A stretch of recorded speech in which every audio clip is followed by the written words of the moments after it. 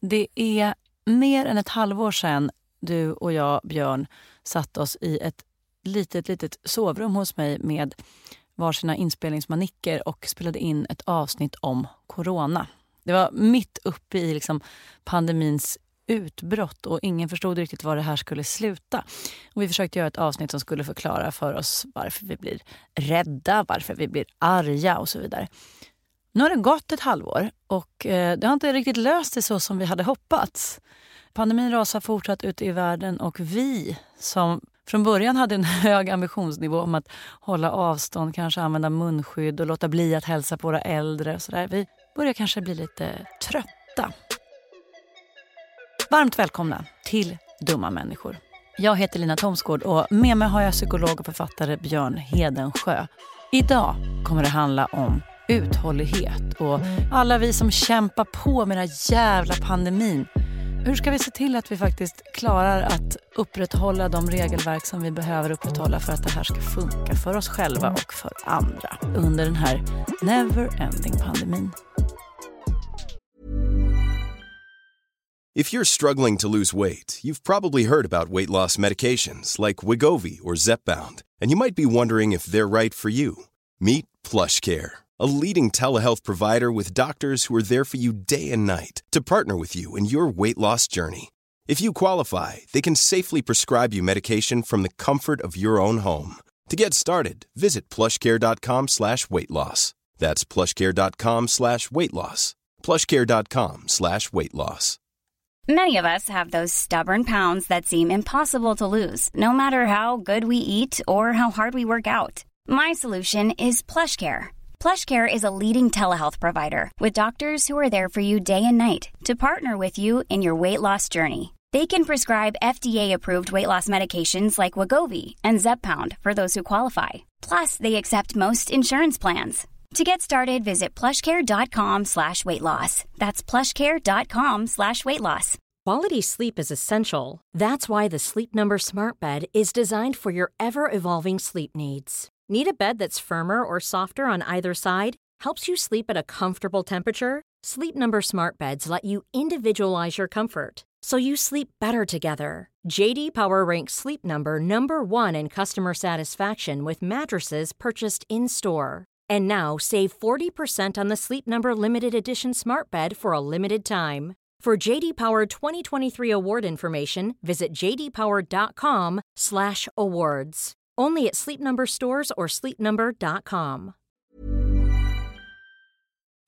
Dumma människor sponsras av Länsförsäkringar. Och Länsförsäkringar är ju mer än bara ett försäkringsbolag. De jobbar ju med bank, lån, pension, försäkringar, alltså hela balletten. Ja.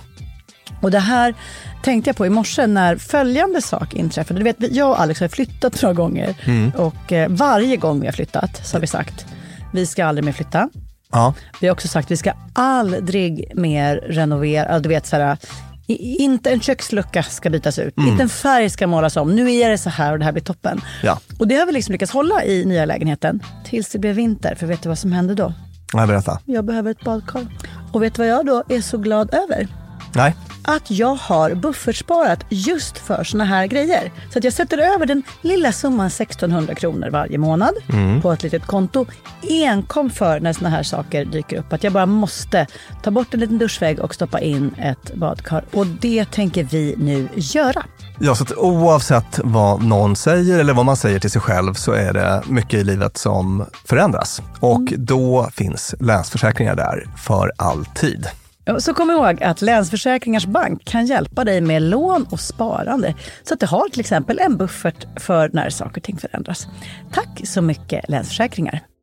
Dumma människor sponsras av Svenska möten. Och vi har ju pratat om dem och deras tjänster tidigare. Men nu blev det lite aktuellt, Björn, för du och jag ska på konferens. Mysigt. Och om du, precis som vi, ska på konferens, vi är ju bara vi två. Ja. Men om man är kanske ett större företag som ska fixa allt ifrån ett stort event med logi, mat och aktiviteter och kanske typ show och uppträdanden.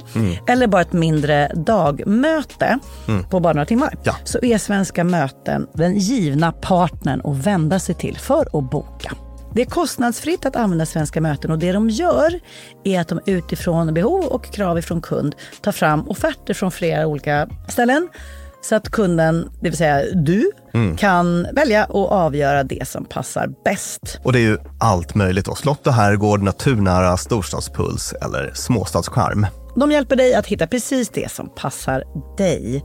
Det finns ett jättestort utbud och självklart sparar ju det här då väldigt mycket tid. Och Björn, hur gör man då om man vill planera möten eller konferens och använda sig av Svenska Möten som partner? Gå in på svenskamoten.se och där kan du välja hur du vill boka. Det går att boka direkt online, göra en förfrågan via ett formulär, chatta med Svenska Mötens medarbetare, ingen bot ska jag säga, eller ringa om man vill prata med någon. Ja, alltså svenskamoten.se. Så tusen tack Svenska Möten. Björn, hur mår du idag jämfört med när vi satt sist och pratade om corona? Alltså jag tror jag hör till de som har seglat igenom hyfsat bra. Sådär. Att mitt liv har inte varit så enormt påverkat på något sätt. Alltså jag är lite en sån här livsfas där jag kanske ändå inte springer på konserter jämt och ständigt. Mina släktingar i riskgrupp och sådär har klarat sig fint. Så att vi har liksom ingen nära mig som har råkat illa ut. Sådär. Jobbet har väl varit i stort sett opåverkat eftersom det är ett sånt som, alltså min kliniska verksamhet sånt där som det går att bedriva via videosamtal eller genom socialt distanserade fysiska möten och så att det har inte påverkats heller speciellt mycket. Faktum är att jag har gått i perioder och typ inte märkt av det så mycket. Det jag kan sakna är typ dina väldigt trevliga lägenhetsfester. De saknar jag också, ska jag säga. En annan konsert faktiskt som jag hade velat se. Någon jag köpt biljetter till så här, som blev inställd. Det var jättetråkigt. Men helt okej. Det finns de som har det mycket värre. Det gick faktiskt så långt för mig så att vi började planera att vi skulle kunna ha en sån där stor härlig lägenhetsfest till. Det är väl ingen som behövde veta om vi blev fler än 50 pers och det är så många man känner som antikroppar ändå, så vad då? Och sen var det någon av oss som råkade titta på tv och höra nyheterna om hur det faktiskt såg ut där ute i världen och bara, satan, det är inte över. Nej. Det är liksom lika aktuellt som tidigare. Fan. Just det, och sen så var man ju i ett läge när man kände att nu är det kanske över för oss. Alltså det fanns ju en idé då om att vi hade en lokal flockimmunitet och lite sådana saker. Och det kanske vi har, men inte i liksom tillräckligt hög utsträckning tydligen. För att nu är det ju en andra våg som är på gång. Ska jag berätta hur min utveckling har gått till? Berätta. Den började så här. Åkte till Dalarna innan det här utbrottet för att vara där en helg. Och sen så plötsligt började det vara presskonferenser om dagarna och man råddes att inte lämna sin hemstad och så vidare. Så då blev vi kvar där i flera månader. Under den tiden när vi var där, då liksom det hölls avstånd, vi var ute hela tiden. Vi var, jag och min kille och vi som bodde där, vi umgicks bara med varandra och träffade ingen utifrån och sådär. Och då kände jag att jag var 10 av 10 poäng på liksom duktiga pandemiskalan. Anpassade mig väldigt bra. Sen kom vi hem till stan. Det blev sommar. Utserveringarna fylldes av folk och man träffade en gammal bekanting och armmusklerna på ren reflex sträckte ut armarna för att kramas och det gjorde den andra också. Då ville man plötsligt inte mitt i kramen säga nej, stopp, vad fan.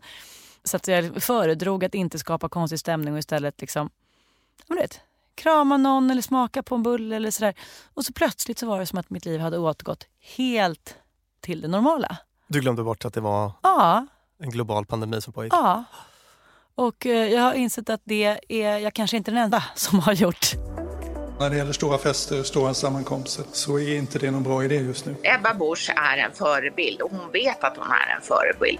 Trots det så struntar hon i de rekommendationer som Folkhälsomyndigheten har tutat i oss ända sedan i mars. Och hon skiter i det. Och även om individerna själva kanske inte drabbas så mycket så driver de smittan i samhället och den kan nå de äldre så småningom och det vore väldigt olyckligt. Har du själv sett Bianca Ingrossos film från festen? Jag tycker nog att man har sett på de bilder som har gått ut att här har man inte följt rekommendationerna helt enkelt. Och det tycker jag att man bör markera mot. Vi lever i en lite annorlunda värld och mycket annorlunda i vissa avseenden. Jag tänkte att vi kan börja med att kika på lite forskning då om hur folk klarar av det här. Hur klarar folk av det här? Andra än vi alltså? Ja, alltså det här är ju så nytt. Alltså det är så nytt i tid men det är också så nytt liksom, territorium. Sådär. Ja, nytt i tid känns det. Det känns som att jag har levt med det här halva mitt liv eller åtminstone halva min sons liv. Ja. Men nytt i sett till världshistoria och hur många gånger vi har haft pandemier som har slagit ut ett modernt samhälle. Alltså vi har ju haft spanska sjukan och sånt där men det är så länge sedan så att där har vi glömt allt. Så att säga. Men det är nytt i tid men det är också nytt som fenomen då för oss 20 människor. Och det här innebär att det finns inte så där vansinnigt mycket forskning som riktar in sig på precis den här typen av fenomen eller den här aktuella situationen. Men det finns en tysk studie då till exempel, så ny att den inte är publicerad. Hur gjorde du då? Ringde tysken? Nej, det fanns så här preliminära resultat som alltså man kunde ladda ner. The dark web of the scientists. Precis, och där är väl tanken då att det finns något nyhetsvärde i resultaten så att de vill få ut den. Och det man kom fram till i den här tyska studien som var efter deras första lockdown, det var att det är många som har svårt att palla och som faktiskt inte riktigt kan tänka sig eller verkligen inte vill ha en fortsättning. Ungefär hälften känner att de går inte med på förlängning eller en strängare lockdown. Sådär. Det gör de väl då i slutändan ändå, men de är motståndare till. Om det vill så illa tvungna i de delar av världen där det blir liksom polisiärt. Ja, men den gruppen var så stor. Det var en grupp om 20% som var mer entusiastiska gällande lockdown och sådär. Att liksom kräver omständigheterna det, så då är det inget att snacka om. Sådär. Och sen så ungefär halva befolkningen som kunde tänka sig det, så att säga. Och ett intressant fynd från den här studien då, det är att det verkar viktigare med tid än med hur sträng den är. Alltså det känns jobbigare med en lång längden än med lockdown än att den är väldigt begränsande. Så. Det kan man ju på ett sätt förstå. Absolut. Det blir väldigt svårt att planera och tillvaron blir oförutsägbar och trist. Och sådär. Så det var ett fynd därifrån. I alla studier som har med den här typen av liksom isolering och lockdowns att göra. Det finns också en del historiska, alltså enstaka studier, mindre. Jag tror det var i samband med den här SARS-epidemin och sådär. Men lite överlag så verkar det här med informationsgivning vara en otroligt viktig sak. Informationsgivning, att man får veta vad som händer. Varför ska jag göra det här? Varför ska jag göra det här? Det verkar vara en sån här jättefaktor. Också väldigt lättbegripligt tycker jag. Ja, inte särskilt dumt. Nej, att det känns som att man kan stå ut med rätt mycket om det blir tydligt för en varför man ska göra det. Och jag minns nu till exempel att jag lite förvånat tänkte att hur kan det verka som att Frankrikes lockdown funkar så bra? Den var ju ganska hård, jag vet inte om du minns. Minns inte. Nej. Men det var sådär typ, man får inte jogga mer än 1 kilometer från sitt hem. Och alltså, det var väl lite olika skeden och sådär. Men det var ju något skede som det var någon sån regel. Och jag tänkte, det här är ett folk som brukar bränna bildäck på Champs-Élysées om croissanterna är torra. Ja, strejkar veckovis. Yes. Och ska de stå ut med det här? Men jag tror att de hade väl en skaplig framgång sådär med sin lockdown. Eller den blev i alla fall så som myndigheterna hade tänkt ganska mycket. Tror jag. Kan ha fel, jag är inte superpåläst. Men jag fick för mig att den var rätt lyckad. Men jag minns att jag tänkte själv då hur otroligt svårt jag skulle ha att liksom acceptera en sån regel. För att vadå? Vad spelar det för roll om jag joggar 2 kilometer hemifrån? Ja, just det. Alltså, precis. Jag tror att det där skulle väcka trotsmonstret i mig. Och jag skulle jogga 5 kilometer hemifrån. Faktiskt. Jag skulle välja inte jogga alls i ren trots. Ja, det är också en variant. Men det jag tänker mig är att om man ska liksom följa en sån regel vill man ju ha en otroligt, jag i alla fall vill ha en otroligt väl beskrivet då varför jag ska göra på det viset. Varför jag ska göra den här uppoffringen. Here in Canada and around the world, governments are urging their citizens to stay home. But there is one country that's taking a very different approach to COVID-19. Restaurants, schools and playgrounds remain open in Sweden. Kan du som psykolog förklara varför jag har blivit vrålnationalist när det kommer till vår svenska coronastrategi? Varför jag liksom med näbbar och klor skulle försvara den dygnet runt gentemot vem som helst på jordklotet. Varför liksom när någon obskyr sajt på andra sidan jorden säger att så här, Sveriges siffror verkar bättre än andra. Jag bara, exakt, vad var det vi sa? Det är väl det där att man liksom enas, alltså det blir liksom starkare ingruppskänsla när man står inför ett yttre hot. Jag blev en Hammarbyare liksom. Alltså om det står 10 personer och skriker åt oss, då kommer vi liksom att sluta oss samman lite. Jag kan känna samma impuls. Du teamtegnar liksom. Ja, det blir så. Ja, man sluter upp bakom så. Det är inte alla som gör då. Nej. Men jag tror att det är ganska många som har reagerat på det sättet och de här opinionsmätningarna visar ju på en ganska stor popularitet och sådär. Men då får man ju faktiskt vara lite självkritisk och reflektera över på vilket sätt är jag nu en dum människa och på vilket sätt. Ja, exakt. Alltså hur genomtänkt är denna min reaktion? Så att säga. Ja, just det. Ja. En av de dumma grejer man upptäcker är hur man till exempel känner sig otroligt stolt när någon säger att Sverige valde en bra coronastrategi. Man bara, well, I did not put it together. Knappt ens att jag följde den här strategin. Men ändå så bara, vad var det vi sa? Yeah! Det finns också en brittisk studie där man har kikat på hur folk reagerar på lockdowns och karantäner och nedstängning av samhället och så. New King's College i London. Och den var också efter deras första lockdown där i våras då. Och där hittade man 3 distinkta grupper. En som kallas the accepting, alltså de som accepterar. Ungefär 48% av befolkningen. De här verkade hyfsat oberörda. Jag kände att jag så här, typ lite kanske kunde relatera till mycket av det som stod där. Då, att bara 12% i den här gruppen märkte att deras sömn hade påverkats. Och väldigt få upplevde mer ångest eller oro, depressiva symptom. Bara 6-8% i den här gruppen kände att det hade blivit mer under den perioden. Och de här stöttade också lockdown-policyn i rätt hög utsträckning. 91% stod bakom. 91% av 48%? Av den här halva delen av befolkningen var väldigt liksom, positiva till lockdown och följde reglerna också då. Och det ska man säga att den här gruppen var inte heller ekonomiskt påverkad i någon större utsträckning. Så att det kan vara en viktig delförklaring då. Lätt att sitta där i trygga kulle och acceptera läget. I något Zoom-möte i London, Lyan, sådär.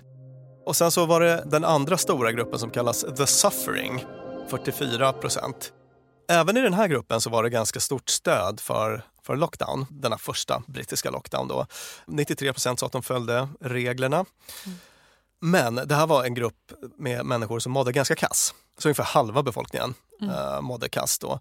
93% i den gruppen sa att de hade mer ångest och depressiva symptom sen lockdown satte igång då. 64% hade sömnproblem av dem. En tredjedel av dem sa att de tänkte på coronaviruset hela tiden. Oj! Och intressant tyckte jag då, att 64% av dem tittade ofta på sociala medier för att få information om viruset. Det är en typ av sån här grej som gör oro värre och som jag väldigt fort brukar dyka på om jag ska jobba med en patient som har ångest och oro. Brukar kolla hur ofta de söker information om det här som framkallar ångest och oro och så försöka få ner det informationssökandet, för det är en sån här grej som triggar och håller igång och får oron att växa då i regel. Så att det är ganska dålig coping att försöka skaffa sig information på det viset. Är det inte en poäng att känna oro i det här läget om vi ska orka? Alltså, temat lite för det här programmet är det här med uthållighet, hur vi ska orka fortsätta. Är inte oro en ganska central ingrediens i det? Jo. Så det är inte så dumt med lite oro. Håll er underrättade. Ut på Facebook med er. Klicka på den där snurriga länken. Ja, vet du vad? Hold your horses i ett par minuter. Sen så tar vi en liten ett litet orosblock. En orosstund. En orosstund, ja, precis. Och sen så hade vi då en sista grupp i den här engelska studien som kallades The Resisting. 9%. Bland dem så var det väldigt många som gjorde uppror mot lockdownregler. Och stödet för regleringarna var lågt.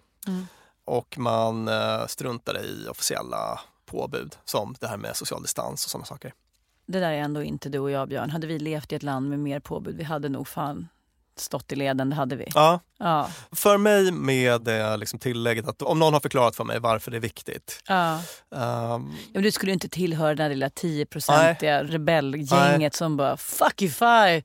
Just det. Och det man kan säga om den gruppen är att de då till exempel ägnar sig mer åt sån här liksom alternativmedicin som ett vapen mot coronan då. Att homeopatiska prylar, ingefärste, det är ju kanongott.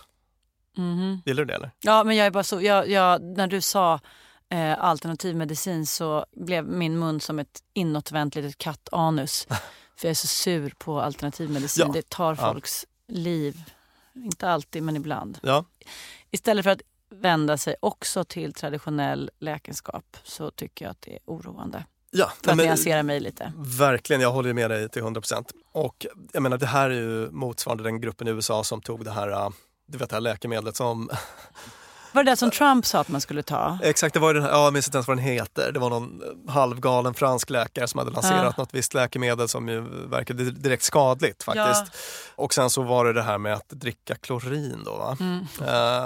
Som... Kanske det är inte någon klassisk alternativ medicinsk behandling, men en av de som poppade upp nu under corona. Just det, och så kolloidalt silver och massa annat skräp. Sådär. Och folk i den här gruppen var mycket mer benägna, de här 9% i Storbritannien, the resisting, var mycket mer benägna att ta till sånt. Då. Fanns det även en lite så konspirationsteoretisk vibb hos dem, eller hittar jag på? Vet du vad, jag läste inget om det i just den här forskningsrapporten, men det kan man ju nästan helt säkert utgå ifrån. Då. Och man ska också säga att the resisting, den gruppen, de 9%, var de personer som drabbas hårdast av pandemin. Jaha, så att i och för sig drack klorin drabbades hårt. Ja, nej, men på andra sätt. Sådär. Så att det får man ju också ha i åtanke på något vis när man sitter i sin lite trygga... Sitter på sin Zoom-kulle. Ja. Man sitter på sin Zoom-kulle, ja. Att det här är personer som är liksom extremt ekonomiskt utsatta, kanske blir av med lägenheter, jobb, framtidsutsikter och så. Så att ödmjukhet inför detta faktum. Ja, men hur går det ihop, Björn? Alltså så här... Pandemi händer, jag är mest utsatt. Högre makt sätter in system för att försöka hålla det här i schack. Jag protesterar mot detta.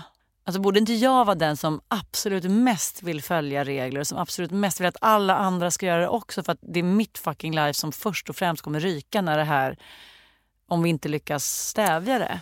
Jag vet inte, men säg att du har ett enmansföretag, du har en butik. Du får inte gå till den på 4 månader. För det är lockdown. Och det är den som kommer gå under först.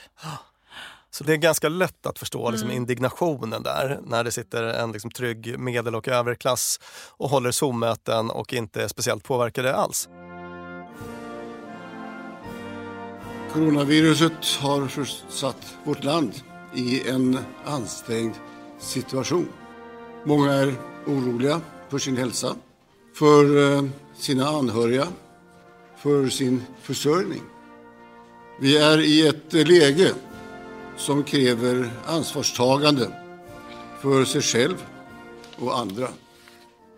Men svåra situationer som den vi nu är i erbjuder också en möjlighet. Möjlighet att ta fram det bästa hos oss som oss själva, som land och som medmänniskor. Hey, I'm Ryan Reynolds. At Mint Mobile, we like to do the opposite of what Big Wireless does. They charge you a lot, we charge you a little. So naturally, when they announced they'd be raising their prices due to inflation, we decided to deflate our prices due to not hating you. That's right. We're cutting the price of Mint Unlimited from $30 a month to just $15 a month. Give it a try at mintmobile.com/switch. $45 up front for 3 months plus taxes and fees. Promo rate for new customers for limited time. Unlimited more than 40 gigabytes per month slows. Full terms at mintmobile.com. Flexibility is great. That's why there's yoga. Flexibility for your insurance coverage is great too. That's why there's United Healthcare Insurance Plans. Underwritten by Golden Rule Insurance Company, United Healthcare Insurance Plans offer flexible, budget-friendly coverage for medical, vision, dental, and more. One of these plans may be right for you if you're, say, between jobs, coming off your parents' plan, turning a side hustle into a full hustle, or even missed open enrollment. Want more flexibility? Find out more about United Healthcare Insurance Plans at uh1.com.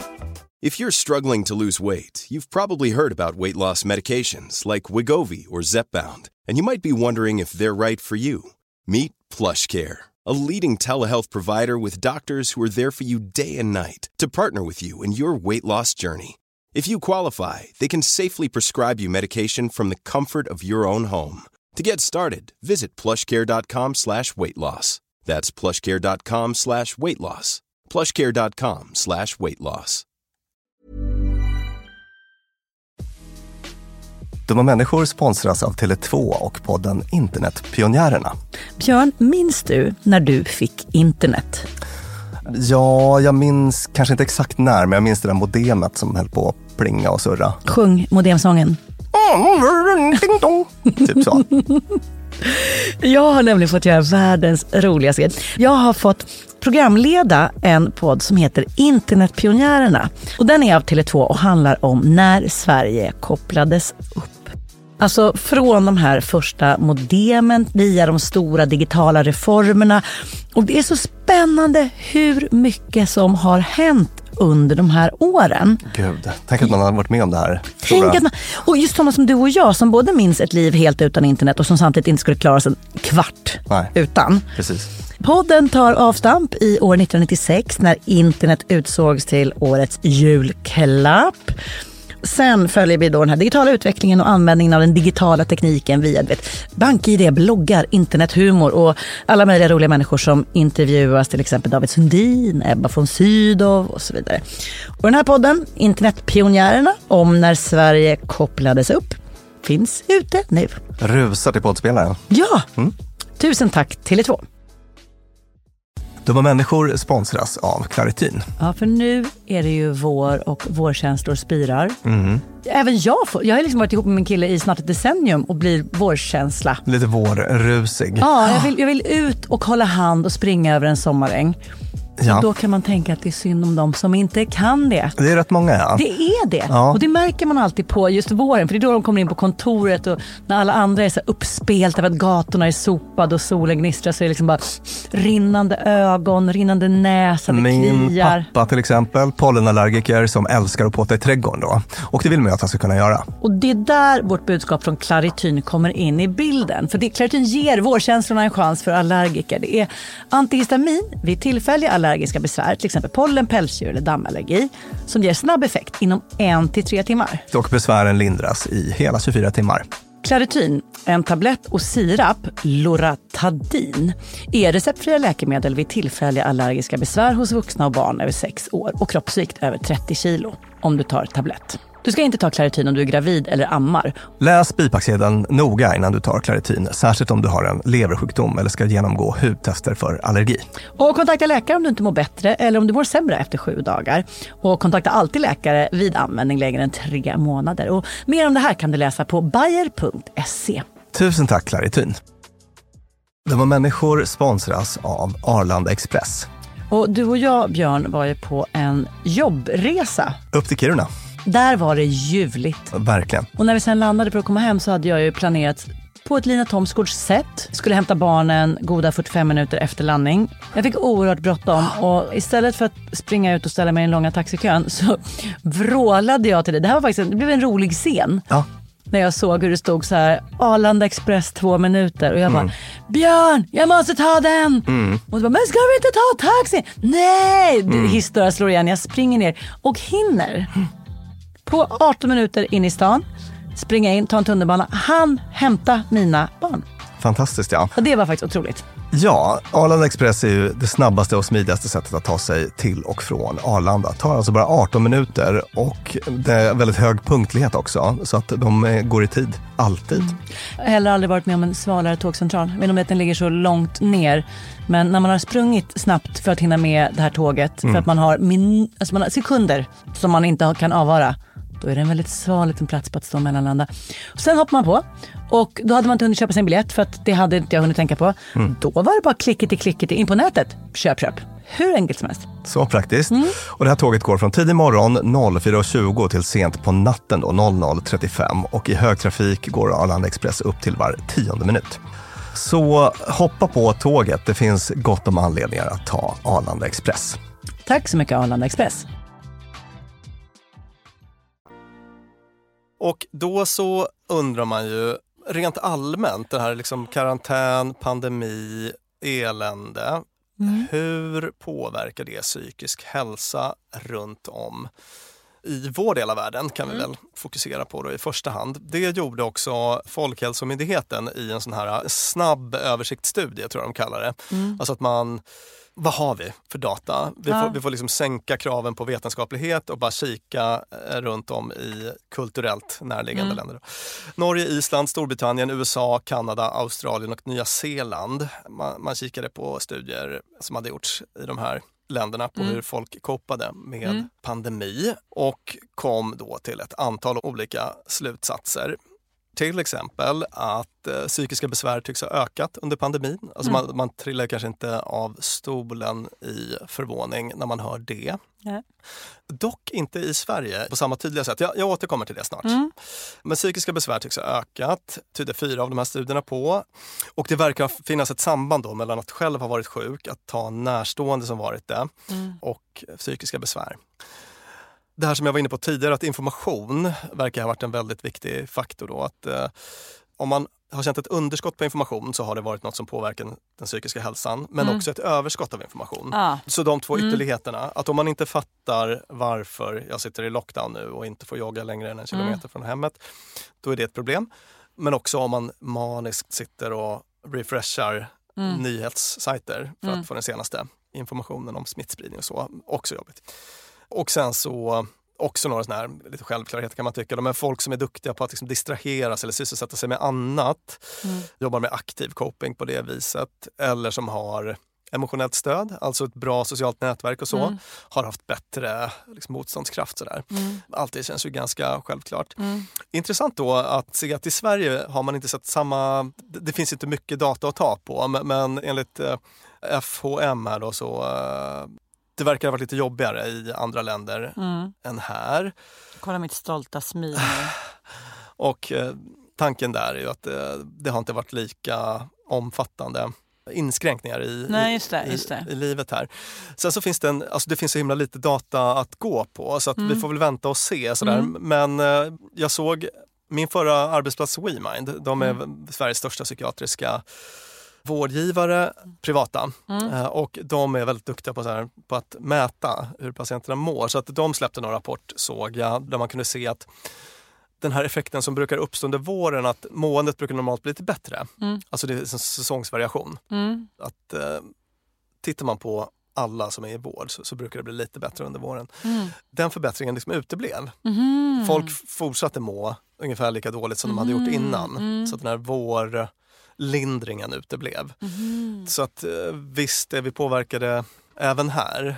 Och vi får väl se vad långtidseffekterna blir. Men Lina, jag tänkte att vi ska bara skjuta in lite där att en grej som jag har stött på och som du kanske har lite tankar kring själv är att det finns ju ett antal sätt också som folk har mått helt okej eller märkt av vissa positiva effekter av pandemisamhället. Får du några tankar? Ja, här kommer några hämtade direkt ur mitt liv. Sänkt arbetstempo. Otroligt bra för mitt mående. Det behövdes verkligen tvång i stort sett. Det vill säga, du får inte vara på arbetsplatsen. Du är nu permitterad på deltid, alltså ska du inte jobba de här dagarna. Fan vad det gör susen för allt ifrån liksom kreativitet och så. Det gjorde vi ett helt avsnitt om apropå att ha tråkigt. Att det faktiskt finns poänger med det. Dels det. Sen det här med isolering. Det är många säkert som varit isolerade in i ensamhet, men väldigt många av oss som inte har varit ensamma i vår isolering utan med någon familjemedlem eller så. Och det har ju varit också en jävla gåva. Att sitta 3 månader i Dalarna med 3-åringen och en skille och hinna liksom äta 3 mål mat om dagen lagade tillsammans. Med risk för att låta som liksom 50-tals hemmafru så har det gett mig jättemycket. Och kanske lite av den här samhörigheten som du pratade om, att så här, alla pratar lite om samma grej. Tröttsamt ibland, men också en känsla av så här, ett vi mot yttre motståndaren corona. Utvecklat en jävla massa hobbys. Odling och baka bröd. Trendigt, va? 3 år för sent. Och läst en massa mer. Så här, öppnat upp en bok som jag vet är mellanbra och läst den. Annars är liksom den stora bromsen att man har så himla många måste läsa böcker som man inte hinner med. Man måste göra dem först innan man får läsa annat. Jag har liksom läst skit bara för jag har tid. Det är också varit skönt. Var det du var ute efter som svar eller hade du något annat? Alltså, du täckte in så väldigt mycket av det jag skulle säga. Och sånt där som jag har stött på då, så här, anekdotiskt hos kompisar i min kliniska vardag och så.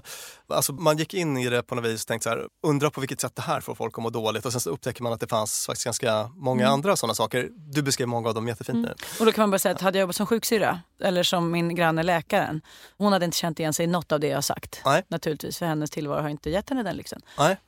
Nej, precis. Så att det är ju väldigt olika beroende på hur ens verklighet ser ut. Men en sån här grej som många har sagt är att det tar bort FOMO. Fear of missing out. Ja, det är så skönt. Ni vet när man sitter och scrollar i Instagram och så ser man att alla ens kompisar är på något jättekul ställe. Man kanske inte ens blev tillfrågad om man vill hänga med och de ser ut att ha en kanonkväll och sådär. Den typen av oro, att man missar roliga saker och lite sociala jämförelser och så. Att det har blivit lite lugnt där. Mer tid för nära relationer. En del har också beskrivit att det har varit ett bra tillfälle att skala bort ytliga relationer. Ja, just det. Man behöver inte hänga med de där som är i liksom yttersta bekantskapsringen längre, och att det var faktiskt ganska skönt. Ta bort en del så här, social oro och sådär. En del har beskrivit hur det har gett dem en chans att tänka om och få nya perspektiv på livet. Ja, verkligen. Gud. Det känns som hälften av mina vänner har liksom gjort någon sån radikal, så här, rivit bort alla gamla papper och börjat med ett helt nytt blankt och bara, nej vänta, jag ska bli trädgårdsmästare eller jag ska bli tunnelbanespärrvakt eller nu ska jag börja plugga. På ett sätt som har varit väldigt inspirerande. Så. Har du haft någon sån? Nej, det har jag inte behövt eftersom jag gör det roligaste jag någonsin skulle kunna tänka mig. Alltså, både jobba på Stockholms kvinnohistoriska och göra den här podden med dig på ledig tid. Däremot har jag omprövat det. Du har blivit besatt av att flytta på ett sätt som... Nej, det är nog mer av en hobby. Inte besatt av att flytta, för jag har varit alltid, jag har bara inte alltid pratat om det så mycket som jag har gjort nu. Men jag skulle säga att sätta sig nu och ha tiden att faktiskt pröva sin tillvaro. Ja. Vill jag göra den här podden med Björn så bara, fan vad jag vill det. Det är bland det roligaste jag har att göra. Så bara, vill jag fortsätta driva det här museet tillsammans med det här hänget? Gud ja. Och alltså ett allvarligt prövare att få tänka sig, men vi kanske ska flytta till Dalarna och bo där hela tiden. Eller vi kanske ska göra något helt annat, kanske börja plugga. Men att se på alla alternativen och sen landa i att det jag faktiskt redan gör är det jag helst vill göra, det är helt fantastiskt. Det här är inte en sjukdom att leka med. Den här kan vara farlig för väldigt många. Den här måste vi verkligen ta på allvar.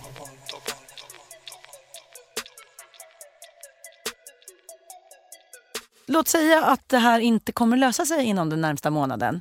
Kanske inte ens inom det närmsta året. Låt säga att vi kommer fortsätta påverkas och vår frihet kommer inskränkas och vi kommer behöva stå ut med begränsningar och konstiga direktiv som gör att vi tvingas till liksom större isolering än vi vill och så vidare. Hur ska vi göra för att stå ut med det?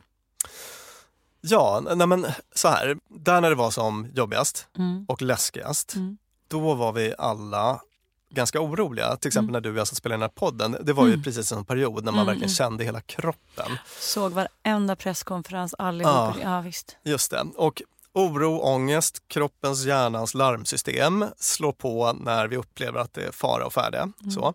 Och kan ju vara lite funktionellt då, så länge den inte går överstyr. Alltså den kan få oss att agera. Just det. Till exempel att socialt distansera eller det motiverar oss till handling som kan vara väldigt bra. Både för oss själva och för samhället. Och så.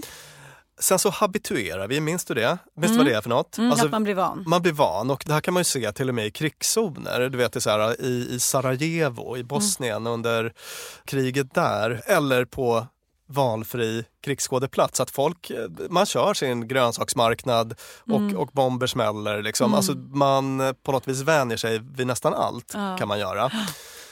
Och det händer ju här också. På ett sätt. Eller så här, jag tycker nog att folk har varit förvånansvärt duktiga. Ja, och jag tittade på tv-serie igår där de höll på att ta varandra i hand när de hälsade. Man bara, sjuka jävlar. Så var inspelad 2003. Man bara, ja, precis. Men kroppen orkar inte hålla igång den där liksom akuta liksom larmreaktiviteten hela tiden. Utan man måste landa i det nya på något vis. Och då blir det lätt att man kanske glömmer bort en del saker.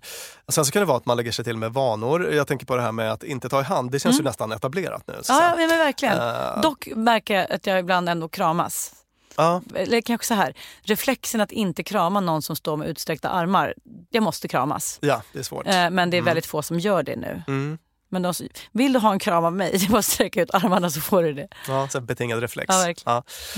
Så att när vi liksom börja slappa lite grann. Till exempel i maj kom det någon slags undersökning från Myndigheten för samhällsskydd och beredskap, MSB heter de, om att vi hade blivit lite slappare. Sådär. Det var liksom mindre larmrapporter i medierna och sådär. Soliga helger, visst, då kände man att nu är det över. Precis, och sen så kommer den här sommarstiltjen. Och då tror jag att för att liksom motivera oss till handling igen så är det kanske bra då man blir lite orolig så att säga på en rimlig nivå. Att man faktiskt känner att det är lite fara och färde här. Så är det ett tips till dig? Att liksom ha en liten ström av oro som slås på när det krävs? Ja. Ja, alltså inte liksom helt, för det har jag gjort i perioder, alltså helt stängt av, inte hållit mig uppdaterad, alltså hela världen hade kunnat rämna och jag hade inte märkt det för att jag är fokuserad på mina bröd och på mitt museum.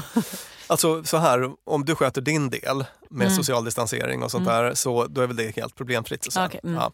Men kanske på en slags samhällsnivå så tänker jag mig att nu ser vi lite nya presskonferenser och folk som inskärper allvaret och sådär. Och poängen där är väl egentligen att liksom ingjuta lite rädsla i oss igen för att motivera oss till fortsatt bra agerande då, i smittspridningssynpunkt. Så liksom oro och rädsla, det är naturliga reaktioner som vi inte skulle vilja vara utan helt enkelt. Ja, den dagen vi inte behöver oroa längre behöver vi inte heller följa några restriktioner förmodligen. Så att... Nej. Och jag tänkte avsluta, Lina, med en liten lista med så här, hur ska vi göra nu då för att stå ut med skiten? Hur ska vi göra då för att stå ut med skiten? Nummer 1. Ja. Corona, oh, corona. That shit pulled up to my city like aloha. En sak är då att tänka på, kanske kan låta lite trivialt, men att det kommer att passera. Det kommer att passera. Alltså jag tror att man så här, på något sätt så tänker man sig att det här är det nya normala. Och jag hörde till och med någon så här epidemiolog som bara, saker och ting kommer aldrig att återgå helt till normala, men varför inte då? Tänkte jag. Alltså det är väl klart att de kommer göra det. Så småningom, när folk är vaccinerade så kommer vi inte att bry oss. Tänk att vi sen resten av våra liv kommer tillhöra de här generationerna som genomlevde corona. Vad sjukt. Vi kommer ha vår egen liksom sån berättelse. Ja. Men det tar slut alltså. Det tar slut och det är det som kallas, alltså det är en ganska bra livshållning det här, this too shall pass. Att så är det ju alltid, att det gäller liksom lycka, sorg, elände, glädje, liksom allt passerar och att man får bara vara öppen för det. Då blir det mycket lättare. Det var bra. Nummer 2. Att planera för kul saker efteråt. Gör det. Det är en bra grej. Att liksom hitta ett happy place. Kanske någon liksom en resa eller någon musikfestival eller så. Det passar bra för oss att gratulera vår underbara producent Clara Wallin som gifte sig kvickt som 17 nu bara häromdagen. Hon tänker planera in en riktig jävla brak bröllopsfest sen. Så den tänker jag längta till. Jag med. Ja. Grattis Clara också. Coronavirus.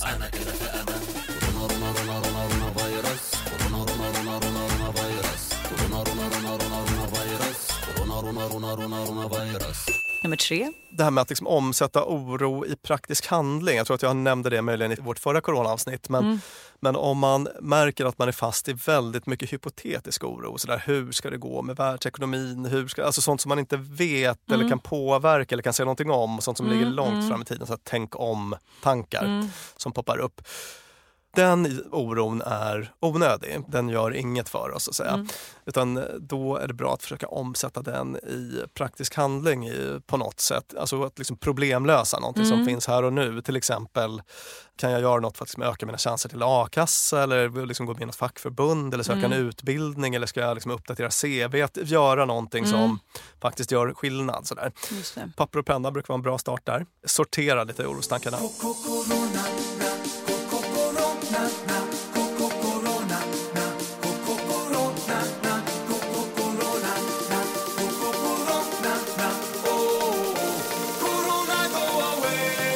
Nummer 4. Mitt sista medskick här är att det är viktigt hur man liksom ramar in situationen. Det påverkar ganska mycket din motståndskraft. Vill du nosa på det här med storytelling nu? Ja, det kan man väl säga. Vi gjorde ett helt avsnitt om det för lyssnare som blir nyfikna. Så att liksom, är det här en eländig väntan på bättre tider? Eller är det något annat? Vad skulle det kunna vara istället, Björn? Jo, det skulle kunna vara en period när man är liksom aktivt uppmärksam på det fina som finns nära en och som man faktiskt har tillgång till just nu. Lite grann som tjuren Ferdinand som inte drömmer så mycket om de stora arenorna men upptäcker att det är härligt med de här blommorna under korkeken. Liksom, ju bättre förmåga man har att liksom vara aktivt uppmärksam på goda grejer i sin närhet, desto lättare kommer man ha att ta sig igenom något svårt. Alltså det här kan ju låta ganska självklart möjligen. Ja, då. men också väldigt svårt enkom av den anledningen att för väldigt många så finns det mycket färre ljusa sidor med det. Alltså det kan jag känna själv. Att det har inte känts bra att tillåta mig att tycka att det är mysigt att umgås med min familj. Samtidigt som jag vet att andra umgås väldigt mycket mindre med sin familj för de måste jobba dygnet runt inom vården till exempel. Ja. Kan man tillåta sig att njuta av det som är bra för bara mig trots att andra mår dåligt? Ja, för att jag menar att du känner skam för din njutning så att säga, gör ju ingenting för den här andra personen. Ja, då kan jag hellre njuta av det och så sätter jag in 100 spänn på något konto eller kanske rösta på något parti som jag tycker rättar till den situationen eller så. Ja, precis. Men just den här förmågan att vara liksom, du vet den här utskällda one-linern, välj glädje. Ja. Alltså den är ju larvig. Och den är ju larvig för att man tänker att det finns många som inte har möjligheten att välja glädje. Va? Vilket också är larvigt att tänka så att du får inte välja glädje för att det finns många som inte kan välja det. Det är i vår förmåga att ta ansvar gemensamt som vår styrka visas.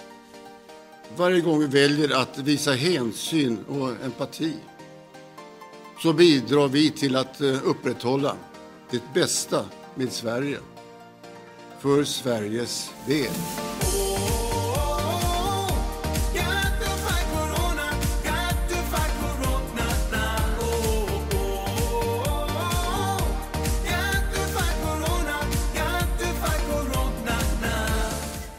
Minns du i början när det var liksom apokalypsstämning? Toapappret var slut. Och Sjukt att det var att så. Det var så, att det var så några veckor. Det var ett väldigt speciellt liksom emotionellt tillstånd. Ja, att vi hade det i oss liksom. Vi måste åka till Willys. Köpa toapapper, Alex. Skynda dig. Tvålen var slut. Gapade tomt på konservhyllor och sådär. Fatta, hur mår de idag? De som under denna period köpte upp balar av toapapper för att sen sälja vidare dyrare. Köpte in alla munskydd för att sen sälja dem dyrare. Att det är lite som den här filmen Turist. Snöskredet kommer och mannen flyr undan och räddar sig själv och inte fru och barn. Och sen efteråt så bara whoops. Hur mår de idag? Man kan ju hoppas att det är eftertankens kranka blekhet som ligger som en dimma över deras dagar.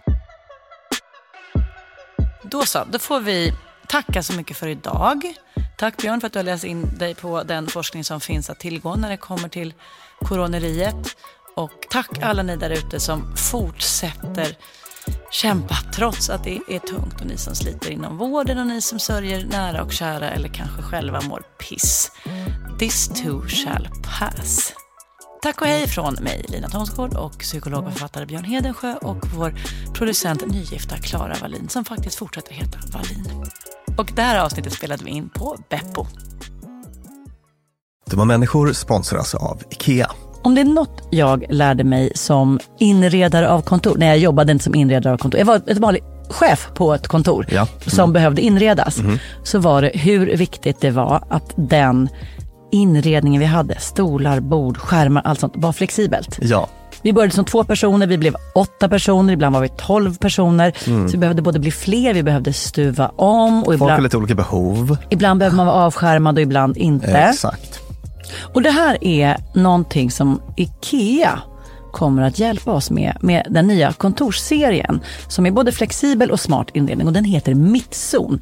Zon med Z, Mittzon. Och Mittzon består av höj- och sänkbara skrivbord, akustikskärmar, fällbara bord och växtväggar på hjul. Så det är enkelt att skapa trivsamma arbetsytor med plats för både möten och eget fokus. Och det är framförallt enkelt att skapa de här flexibla ytorna. Alltså att man kan förändra och anpassa efter aktiviteter och nya arbetssätt. En sån här grej är det här med hybridarbete. Du vet att man jobbar lite hemifrån, lite fysiskt på arbetsplatsen. Och sådär. Det ställer ju verkligen helt nya krav på det fysiska kontorets roll. Man behöver en helt ny flexibilitet och bekvämlighet. Och det här är ju varför IKEA grundades i Älmhult 1943, för att skapa en bättre vardag för de många människorna. Så upptäck Mittzon och mer om detta kan du läsa på ikea.se/företag. Tusen tack IKEA! A lot can happen in the next 3 years. Like a chatbot may be your new best friend.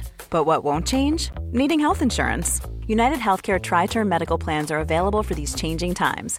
Underwritten by Golden Rule Insurance Company, they offer budget-friendly, flexible coverage for people who are in between jobs or missed open enrollment. The plans last nearly 3 years in some states, with access to a nationwide network of doctors and hospitals. So for whatever tomorrow brings, United Healthcare Tri-Term Medical Plans may be for you. Learn more at uh1.com. Mom deserves the best, and there's no better place to shop for Mother's Day than Whole Foods Market. They're your destination for unbeatable savings, from premium gifts to show-stopping flowers and irresistible desserts. Start by saving 33% with Prime on all body care and candles. Then get a 15-stem bunch of tulips for just $9.99 each with Prime. Round out Mom's menu with festive rosé, irresistible berry chantilly cake, and more special treats. Come celebrate Mother's Day at Whole Foods Market. Hey, it's Paige DeSorbo from Giggly Squad. High quality fashion without the price tag. Say hello to Quince.